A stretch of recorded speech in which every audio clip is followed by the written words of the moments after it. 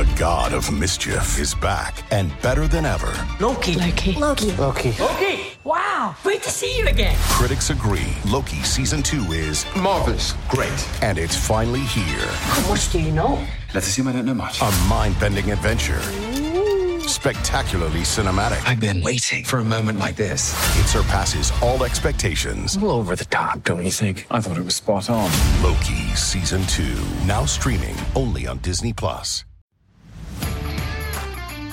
You are listening to Habsent Minded, brought to you by HabsEyesOnThePrize.com.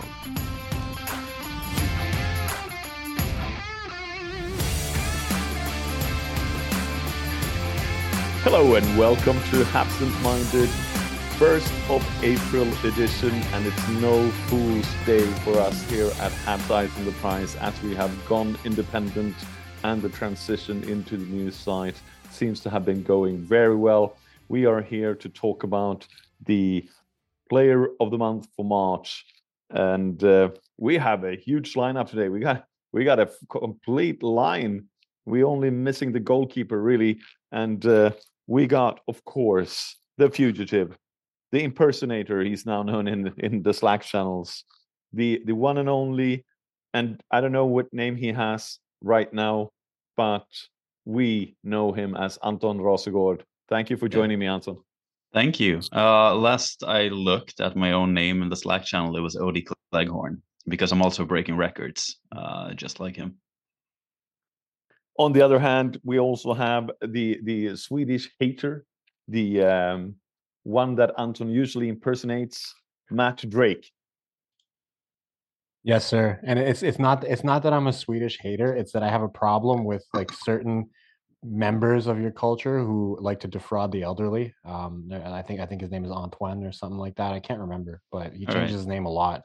It's what fraudsters tend to do because they want to try to confuse you and they want to make sure nobody knows who they are. So that's really my problem with Sweden, is that you guys tend to defend these people constantly. So I'm watching you.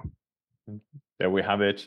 And we have Jared Book, who's part of the original 4, really.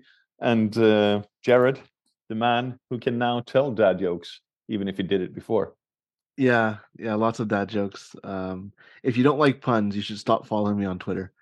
Just gonna throw that out there. You're gonna lose like 1,500 followers now. Yeah, probably. No, I think those people have already left, to be honest. Yeah, but I was gonna say that Matt isn't a Swedish hater. He just really, really likes Jordan Dubé. Yeah, that's what it is. And the other thing that I want to say is that I don't think Hadi Kalakeche broke records. I think he was just the first one to set all of them. Yeah, that's true. But then he broke them, right? Someone has to have had the records before. Yeah, I guess. Maybe that's true. But yeah, go Hadi. He's no Sprague Ribbonswine, though. And last but not least, we have the Doubler Prospects Q guy. We got Hadi Kalakeche here because we are going to talk a little bit about prospects. Hadi, thank you for joining us. Absolutely, no problem. Excited to speak about Lane Hutson again for another 30 minutes, as it usually goes. So yeah, and we have a lot to talk about. We're going to go through, and we're going to become more regular. Not only the bottom 6 minutes that Matt is driving all on his own. He's number 2 in Vietnam. So if anyone from Vietnam listens, make sure to tell your friends to start following us on that channel as well, so we become number 1. Looking at it though, we're going to start with the name that Hadi just tossed out for no good reason at all. Obviously, Lane Hutson is the player of the month and probably player of the season. He should have been in the Harvey Baker Award nomination, right? Oh, absolutely. It's absolutely outstanding to me that the NCAA determined that there's 3 better prospects than him in the NCAA. All jokes aside, I think that it was pretty tight with the names that were there, but for me, a player who has cracked the top 3 of all time, draft plus 1 defenseman scoring in the NCAA, I think it's a no-brainer. Cale Makar, when he won his Hobey Baker in 2018-19, he had 49 points in 41 games. Hudson's at 48 points in 38 games. So he's got three more games to catch Cale Makar's Hobie Baker winning season. Now, obviously, in that season, there was a lot less competition. One of the runners-up was Jimmy Schultz. This year, you've got Logan Cooley and Matthew Nyes, Adam Fantilli, Jimmy Snuggerud, who didn't even make the cut. Guys like Luke Hughes, who didn't even make the top 10 for the Hobie Baker. So, I get that the competition is a lot tighter and the NCAA's gotten better, but still, I mean, it's just outstanding to me that a guy who is top 3 all time for scoring among defensemen his age in the NCAA, for him not to be in the running for the Hobie Baker in the top 3, I don't get it at all. Anton, Jimmy Scholl, Canadians development camp invite. Yep, he was. Yeah. And Anton, we haven't really seen a snub like this since Erik Karlsson was snubbed for Dowdy, right? Yeah, exactly. Yeah. The whole thing, I wonder how much of the voters process, and it's kind of weird that all 3 nominees came from the Big Ten also, but having said that, I wonder how much of them is like, oh, we'll just give it to Lane next year, because odds are he'll be back and the other 3 probably will not, although Cooley probably will be, but depends what Arizona wants to do and if they start actually having players on the roster. Can I just ask you, Hadi? I understand the nominations of Fantilli and Cooley, but Matthew Nyes, is he really that good? Like, does Toronto really have something there, or is he just like? Is it just that he has scored the hits from Toronto? No, but is it just that he has scored a lot of game-winning goals? It can't be scoring, because Sean Farrell scored more than he did in the NCAA. Yeah, if it's scoring, for sure. then you'd have to put Farrell in there instead of Nyes. Yeah, but the competition, in the Big Ten versus the ECAC, where he's facing Colgate and Cornell and stuff like that, like it's a different league, right? But the thing is, Matthew Nyes has genuinely been really good in the NCAA. I don't know if he projects as a top 6 forward in the NHL. There's a lot of things from his game that make me think that he's more the type of guy who's going to oscillate between, a low end second liner or a high end third liner type of thing, a bit like Alex Kerfoot, for example. That's the kind of player I can see him mold as in the NHL. But what he's been doing in the NCAA this year for Minnesota, it doesn't show on the scoring records, but he has been the main play driver on that line. It's just been outstanding. Indeed. And what kind of projection do we have for Lane Hutson? I remember you telling me, Hadi, if he was, a couple of inches taller, he would go in the top 10. Oh, for sure. And in a redraft, he obviously would anyway. But what can you tell us? What are the expectations of Lane Hutson coming into the summer and development camp, and then for next year when he plays it in a maybe an even bigger role on his team? As much as I absolutely love Lane Hutson, I would be blown out of the water if he makes the NHL next year. I'm almost 100% certain he's going back to BU for at least another year, maybe 2. Just to kind of round out his profile, because there are still some defensive lackings, mainly kind of sprouting from his skating deficiencies. His pivots are still a bit slow. He does get caught up. He does a good job of keeping a mental map of his surroundings, but his feet can't keep up with a guy who's fast enough or big enough to get around him. So, there's still those deficiencies, and until that's rectified, I don't see him really gelling to an NHL lineup as he is right now. But the ceiling with Hutson is pretty much limitless. I mean, the amount of offensive skill and intelligence that he displays on a regular basis, shift by shift, he's genuinely been Boston's best player. He's pretty much been the Hockey East's best player overall. He led in points, that's one thing, but he's genuinely been just shift. He's constantly creating things. He can just materialize scoring chance out of nothing, and he sees a game 3 steps in advance. For me, if you work out his skating issues and his defensive limitations and kind of surround that with kind of uplifting his skill even more, bringing his puck handling one step up, improving his shot, that kind of thing, you could be looking at a top pair defender in the NHL. But there's a lot of ifs there. I think that the step from the USHL to the NCAA was kind of one that was predictable in terms of how he would translate. Now, it's a different ballgame to make the NHL. The style is completely different. So, yes, the NCAA is a big step up in terms of competition, in terms of pace of play and all that. But Hutson, I think, was always equipped for that. What's going to be even tougher is how he handles the chaos and the physicality of the NHL or even the AHL. That's really, for me, going to be the kind of the stepping stone that'll be the hardest to overcome. But so far, Hutson's overcome every single obstacle in his route on his way to greatness. So, I wouldn't count him out, but there are still a lot of ifs in his game that need to be kind of ironed out. I have a question for Hadi, maybe even parts of two here. I always had this theory that smaller players that are really, really good, and Cole Caulfield falls into that category, Sean Farrell, and obviously Lane Hutson as well. They've always been smaller than everyone else.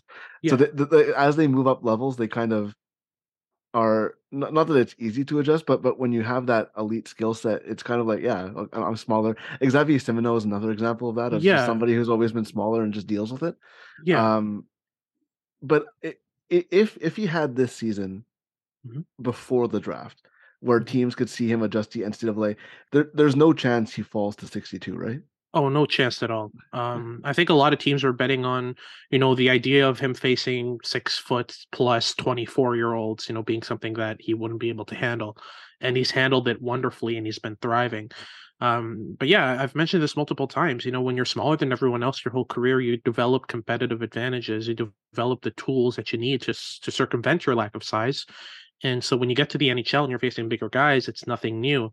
The issue is with Hutson is that he's develop the tools that work right now against guys who, 50% of the time right now, the forwards he's facing in the NCAA off the rush are either not big enough or not fast enough to get around him. But as soon as you do have those two elements, let's say he comes up against a Jimmy Snuggerud or a Logan Cooley, those guys have either the speed or the size or both, the wingspan in general to be able to get around him pretty easily. So that's a kind of level of play he's going to be facing in the NHL, especially if he develops his skill set even more and really kind of manifests himself as a potential top pair defender.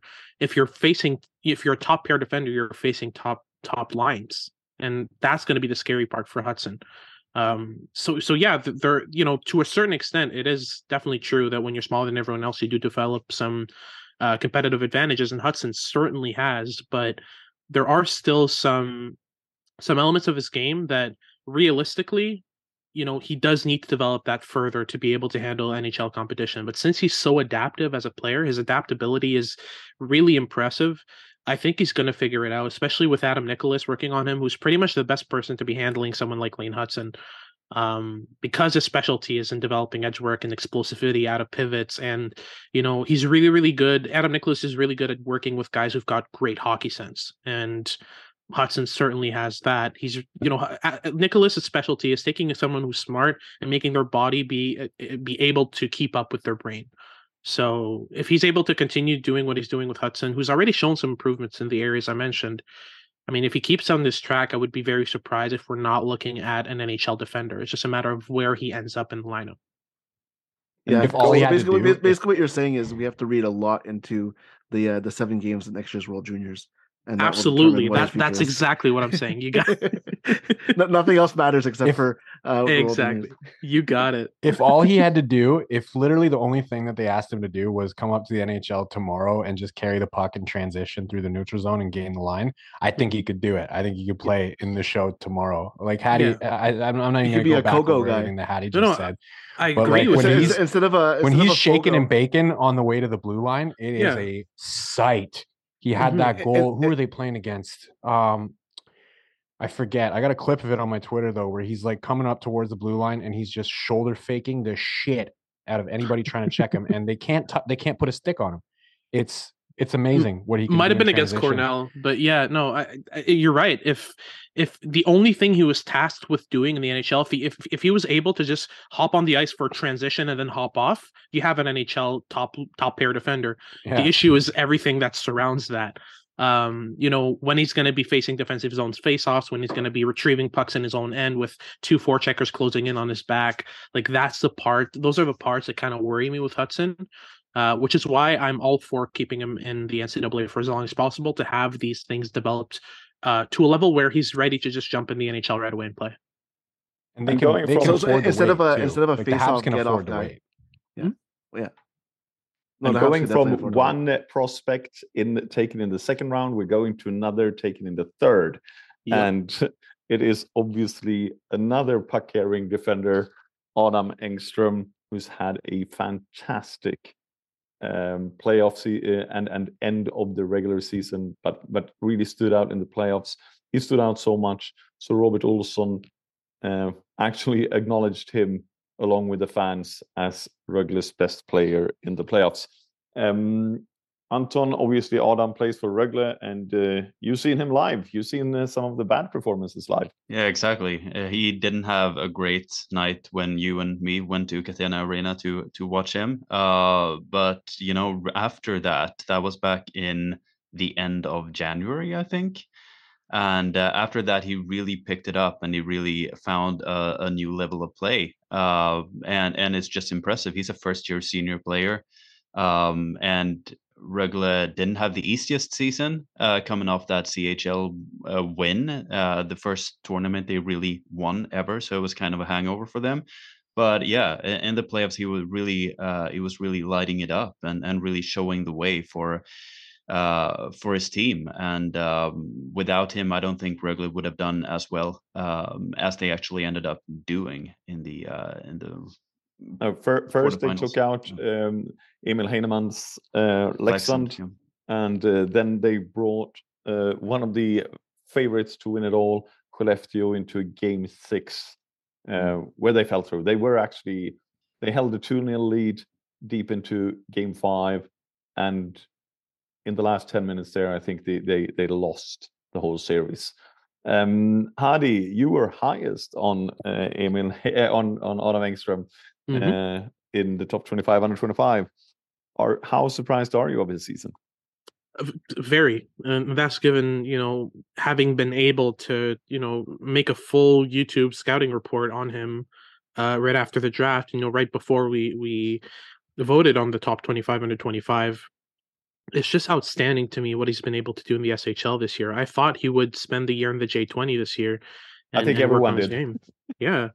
But, it's so impressive to see the way that he's able to move with the puck, the way that he's able to carry it out of his zone, the intelligence and decision-making, the meticulousness of his choices in the offensive zone. He thinks things through. He's not playing thoughtlessly. Sometimes you can see it in the defensive zone when, he has to focus on switching assignments and stuff like that. Like sometimes he will kind of look a bit thoughtless and get confused, but in general, his game has developed so much since his draft year as well. The clips that I saw, the film that I had to work off of for my scouting report, I saw some flashes of what we see consistently now. And it's really impressive for me. Especially in the playoffs, he just came into his own. And when you've got the opposing team's coach lauding you as the best team unprompted, no one asked him who was the best team on Rögle. He just said it. He was just like, yeah, the Adam Engström was fantastic. It just speaks to the level of play that he's been able to elevate himself into, as the season went on. And I think it really stems from the amount of effort he puts in night in, night out to perform, to be in his top shape. And, I believe that it was his head coach who said that he's, the last guy off the ice. He constantly stays an extra 30 minutes to work on stuff. Like, these things are intangibles that can really make a difference. An extra 30 minutes a day can really change a prospect. So he's doing fantastic right now. He's obviously compared to Mattias Norlinder in a lot of ways by many people online. And they're miles apart in their development. Obviously, Norlinder didn't play in SHL at this level, at this age even. And also, but what always strikes me when we talk about Engström and Norlinder in the same sentence is that Roger Rönnberg said, "I used to have. I'm working on teaching Norlinder to play poker, when to fold and when to go all in." And Engström doesn't really need that. Yeah, he doesn't need to be taught that. He already plays poker. Exactly. Yeah. So the things that Engström needs to develop are more along the puck skills and defensive awareness kind of lane, whereas Norlinder was extremely chaotic but so supremely skilled. And I don't see that in Engström. Engström is a lot more calculated than Norlinder was, and he's less skilled than he is. So I'm going to bring up something from an article that is about to be released. Hopefully, comes out this weekend.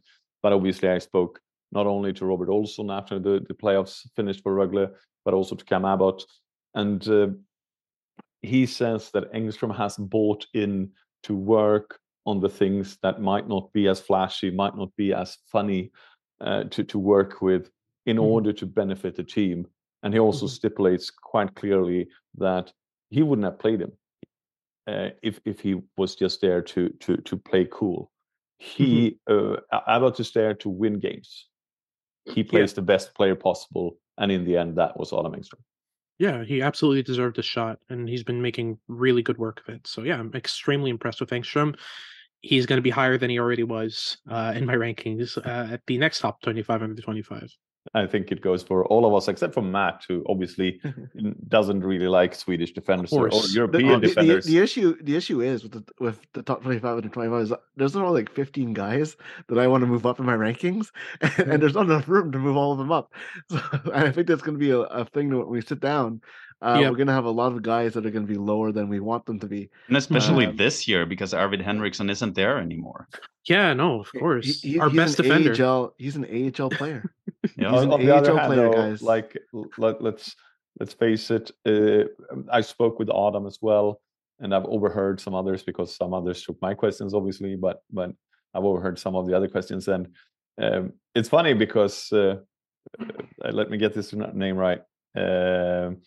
Anthony Marcotte just spoken to Rob Ramage and saying he was in Sweden, but Adam, after the exit of the playoffs, said, no one has been here. No one has asked me anything. And obviously the other guys didn't even know that he was drafted in Montreal. You would assume a journalist would know how elite prospect works.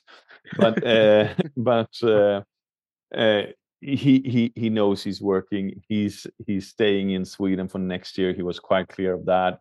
He obviously follows Montreal because he's told me off the record or when the microphone wasn't on really that, well, I'm not going to be able to take a spot on that roster next year. So I'll have to work here another year.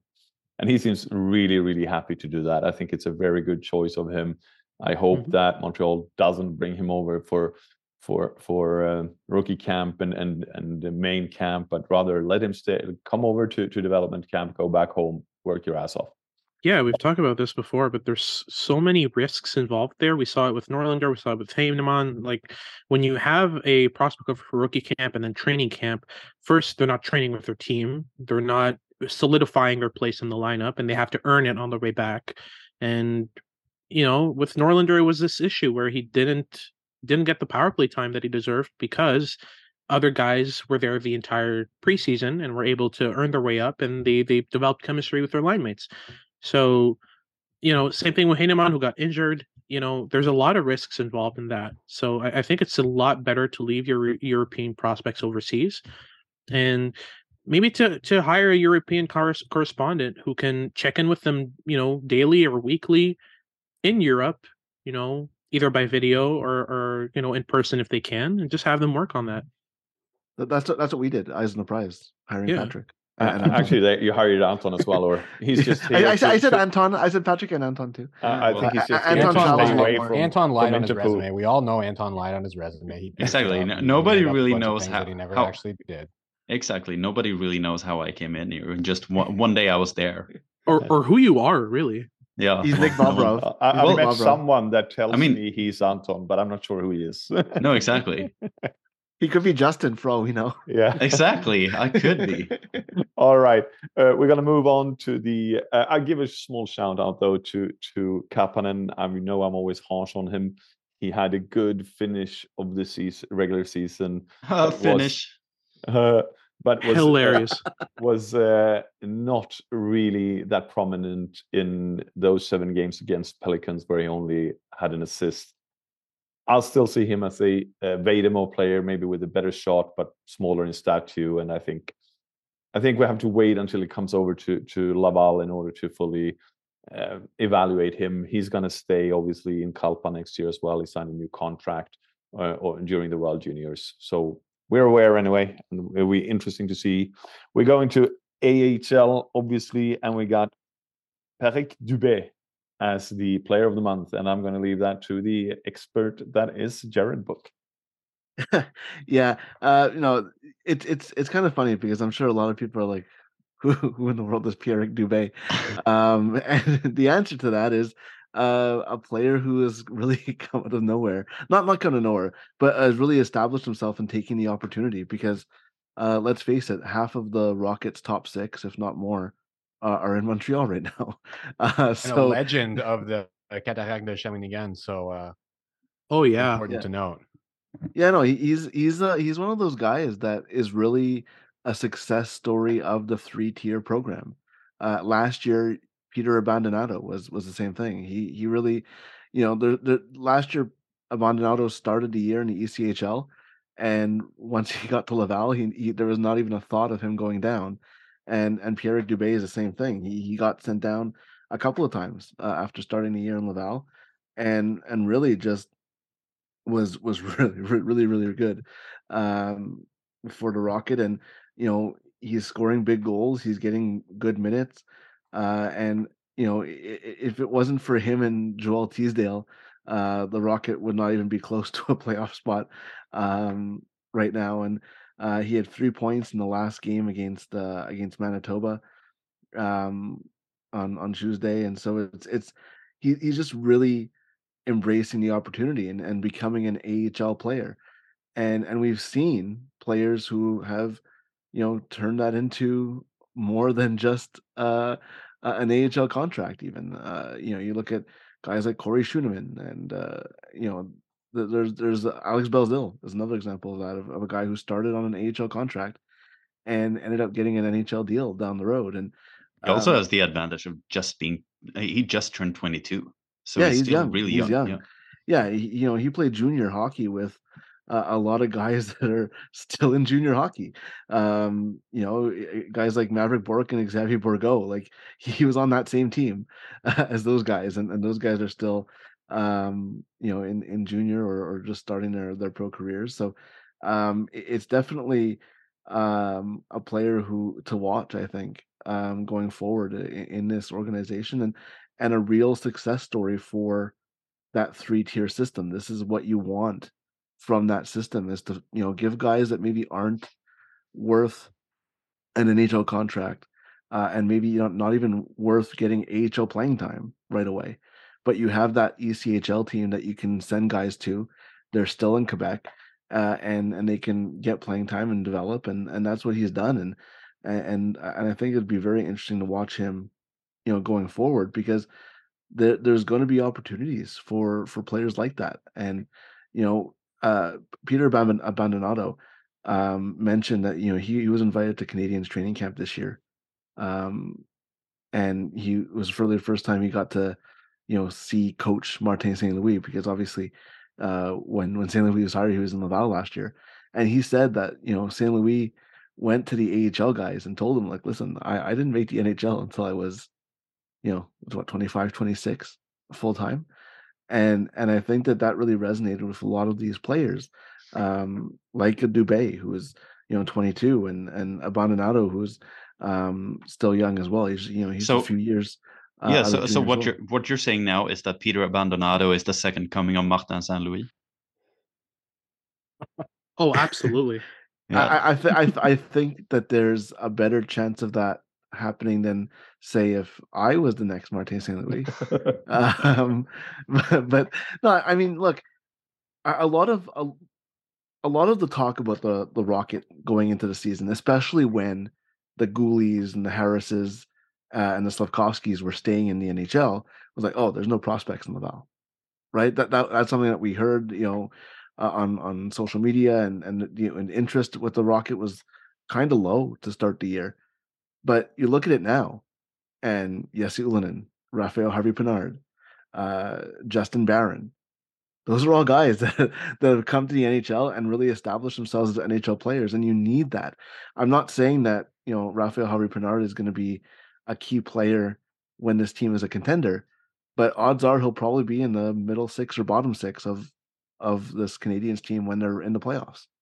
And if you can get guys like that through your organization, as opposed to, trading things for, fourth liners, Steve Ott and Dwight King and those groups of players, Andreas Martinson, instead of trading for them or signing them to contracts like, Nick Delorier, if you can develop those guys, it helps you pay the guys that really make a difference, right? Like, getting those guys on entry level contracts. And, I think that there's something to be said for developing those guys in house and getting them to know part of the group. And, like Harvey Pinard and Suzuki go back to Vegas rookie camp, like development camp.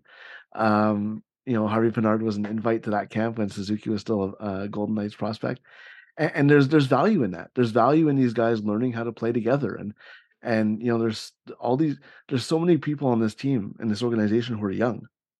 And next year, it's going to get even crazier because you're going to have guys like Joshua Waugh and Riley Kidney and Logan Mailloux and Heineman's probably going to be here for the whole year.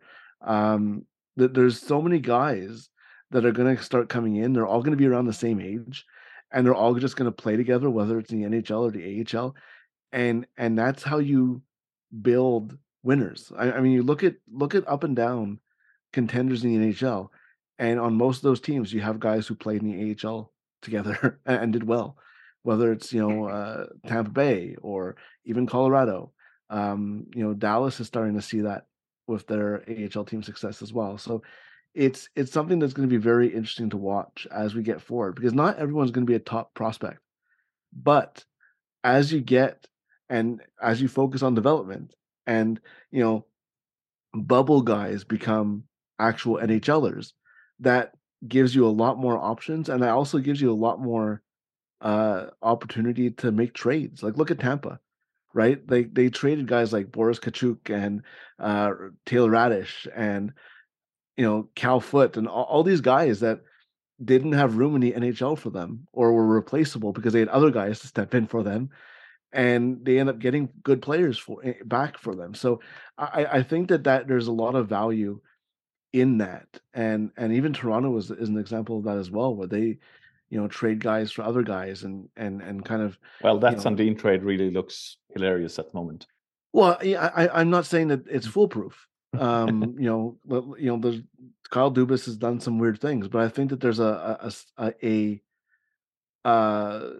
a good example of what happens when you develop, and I think that there's some wins there, and they haven't really seen the fruits of all of it because some of the guys, have been traded, or like even Carter Verhaeghe was in the Tampa Bay organization, and he's scoring lots of NHL goals now. So I think that Tampa Bay is really the blueprint, and I don't think it's a complete coincidence that some of the big people in the Canadiens organization now, and I look at obviously Vincent Lecavalier and Martin St. Louis come straight from the Tampa organization, because that they've been doing it for a long time, before Steve Yzerman, after Steve Yzerman.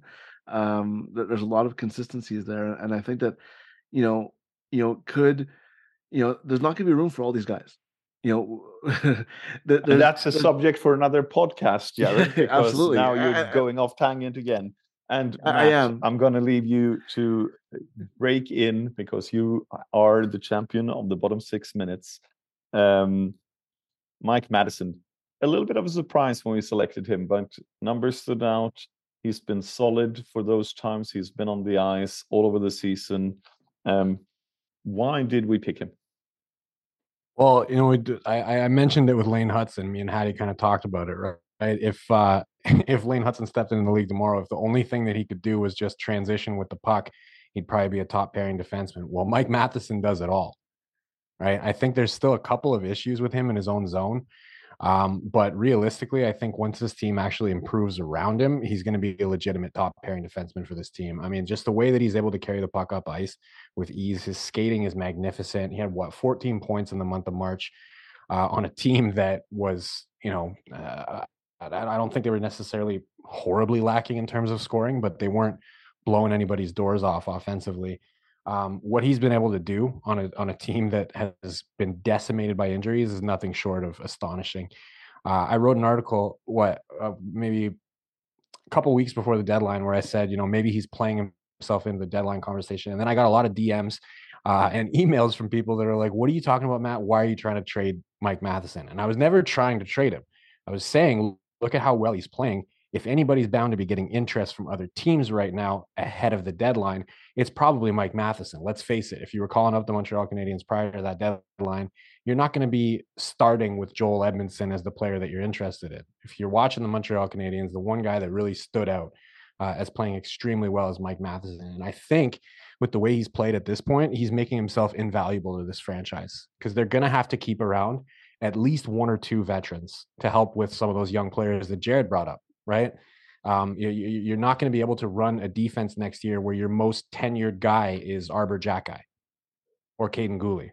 Nothing against either of those guys, but they can't be the most tenured person on your blue line. And Mike Matheson has shown so far that he could do wonders for this team, particularly in terms of mentoring some of those younger defensemen who really like to develop their offensive game a little bit, like Caden Gooley or like Logan Mailloux if he happens to come up next year.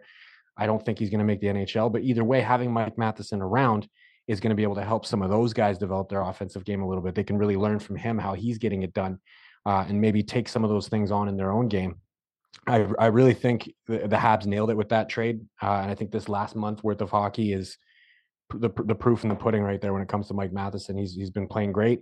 And I can't wait to see what he does next year if this team can get a little bit better and healthier around him. I mean, he's also signed until 2026, which is perfect for a developmental team to just know that the guy who's playing like the number one defenseman right now is actually the guy who's signed for the longest term as well. As opposed to what? If it was Carey Price and Shea Weber?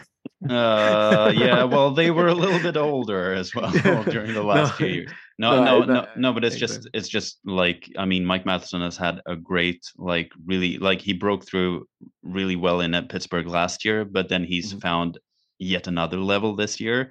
And basically, like, both Joel Edmondson and David Savard were signed to be those steady guys who you can rely on, but they offer little to nothing when it comes to offensive display. Mike Matheson can do a little bit of everything, which means that he's more deployable in different scenarios and everything. So the fact that he's signed longer than Savard and Edmondson is a good thing going forward. Oh, absolutely. Like Mike, I feel like a lot of people were like, okay, like there was a lot of uncertainty when the trade was made. Yeah. And a lot of that was because Jeff Petrie is also really good, but I think that the Canadians really knew what they were doing in this trade. Like, I just feel like he's really the perfect guy to be in this situation. He's 29 years old. He's signed long term. He's homegrown. Exactly. He's from the area, and I think what you're seeing with this organization is that there's a lot of players who just really like being Montreal Canadiens. And, I don't want to mention a certain player in Winnipeg who is rumored to also want to play in Montreal. But I think that there's a lot to Mark be said for that. That's a whole nother issue. Don't tell Jake Evans about that. But in terms of that, I think that there's something to be said for players who want to be Montreal Canadiens, and there's a lot of things about local players and whether they're born in Quebec, but I think that there's something to be said, and Brendan Gallagher talked about this, is players who just want to be Montreal Canadiens and know what it means to be Montreal Canadiens. And I think that Nick Suzuki lives in the city all year round, and I think that that's a trend that's gonna start to develop a little bit more, because a lot of these players are young and they haven't really established their roots, and to have a guy like Mike Matheson, who's pretty much perfectly bilingual as well, it really is interesting, and him stepping up the way he has really helped this team not have Caden Gooley, not have Arbor Jacki, not have a lot of players who have been hurt, both on at forward and on defense. And he's I get tired of people who say like, oh, they're winning games because of older players. Like Mike Matheson and Samuel Montembeault are pieces of this future. Like they're not as big parts of the future as like Cole Caulfield and Uri Slafkovsky and Nick Suzuki and the players like that. But like only 29, like Montembeault is what, 25, 26. Like in 3-4 years when this team is ready to contend, they'll probably still be Montreal Canadiens and key parts of it. Like they're not getting a number one goalie who's going to play 60, 70 games a year. So whoever your backup is, and I think it's probably going to be Montembeault going forward, at worst as a backup. But at 1A, 1B, you can do a lot worse than that. And I think that's something to look into. Like the pieces of this future are not just the top prospects who are 22 years old. No, but I think we have to adjust that. That was the problem a few years ago when your key players were Shea Weber and Carey Price, who both were like 34, 35 coming up there in age. And you know that, well, this was a young team coming up there. We were going to have a reset or rebuild or whatever. And how old are those players going to be when the team is ready to compete again? And now, like, you know, I think it's pretty much just Habs fans being kind of like they're used to the fact that the fetus, yeah. No, but also that the older players lead the team, but the older players right now aren't that old. Like the older guys are guys like Mike Hoffman, Joel Edmondson, and David Savard, who don't have very long contracts, so they will be out the door in a couple of years. And as usual, when Jared starts talking, we're ending up somewhere else. We need to have him have his own podcast instead. I've missed this. I need to talk more about hockey. I think that's what we've learned on this podcast. Don't get me started, because I also did this with Andrew Brookshire a game over. It was like a 90-minute episode. Back to Mike Matheson. We mentioned it. We've spoken about it. As a going forward, as a leader on the team, as a role model for the players coming up, and especially with this young defensive crowd, where we also have, as mentioned, Logan Mailloux. We got Lane Hutson and Adam Engström, who is future on this list. It will be interesting, and they will need someone to maybe not teach them being pros, but teach them being pros in the NHL, because that is a different thing. We hear it from European players when they come over as well. It is a little bit different, and including sitting in the stands and being left out of the roster for a game or two. You've been listening to, and I'm going to get this right, Hadi Kalakeche, Matt Drake, Anton Rasegård, Jared Book, and myself, Patrick Bexell. We're super happy to be on the new website, the new platform, and we're super happy to have you around for another, 15 years. Thank you guys for listening. And I just want to, I know I've talked a lot, but this is on topic, I swear. It's not that it's on topic, it's more the fact that where it ends up, not being on topic. It's okay. No, it's going to stay on topic. I promise. You mentioned the new website. We also have a new podcast partner, the Fans First Sports Network, and they're helping us a lot with the podcast and distribution and stuff. So we're giving them a shout out as well. And we're gonna have more podcasts because I need to talk more about hockey and stay on topic. and shout out to Joshua Roy, who had 27 points in 11 games in the month of March, and probably was right up there with Lane Hutson. Just want to throw that out there. I just had to include Lane Hutson instead of him, just because of the sheer quantity of awards that he's just added to his name. Is just insane. And being left out. I'm not complaining. I just got to plug my boy whenever I get a chance. Oh, for sure, 100%. So I'm gonna try to finish this podcast again. All right. Not my fault. Let the record show it's not Jared's fault.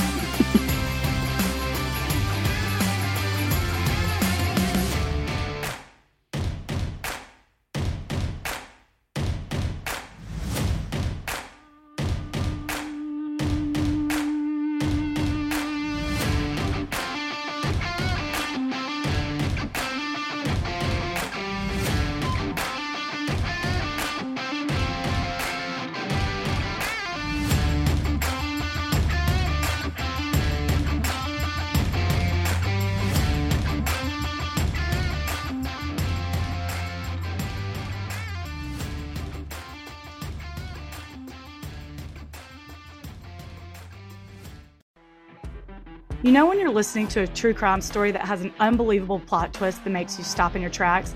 That's what our podcast, People Are the Worst, brings you with each episode. I'm Rachel. And I'm Rebecca. We're identical twins who love true crime cases that make you say, didn't see that coming, and we hate the people responsible for them. Listen to People Are the Worst now on Apple, Spotify, or wherever you get your podcasts.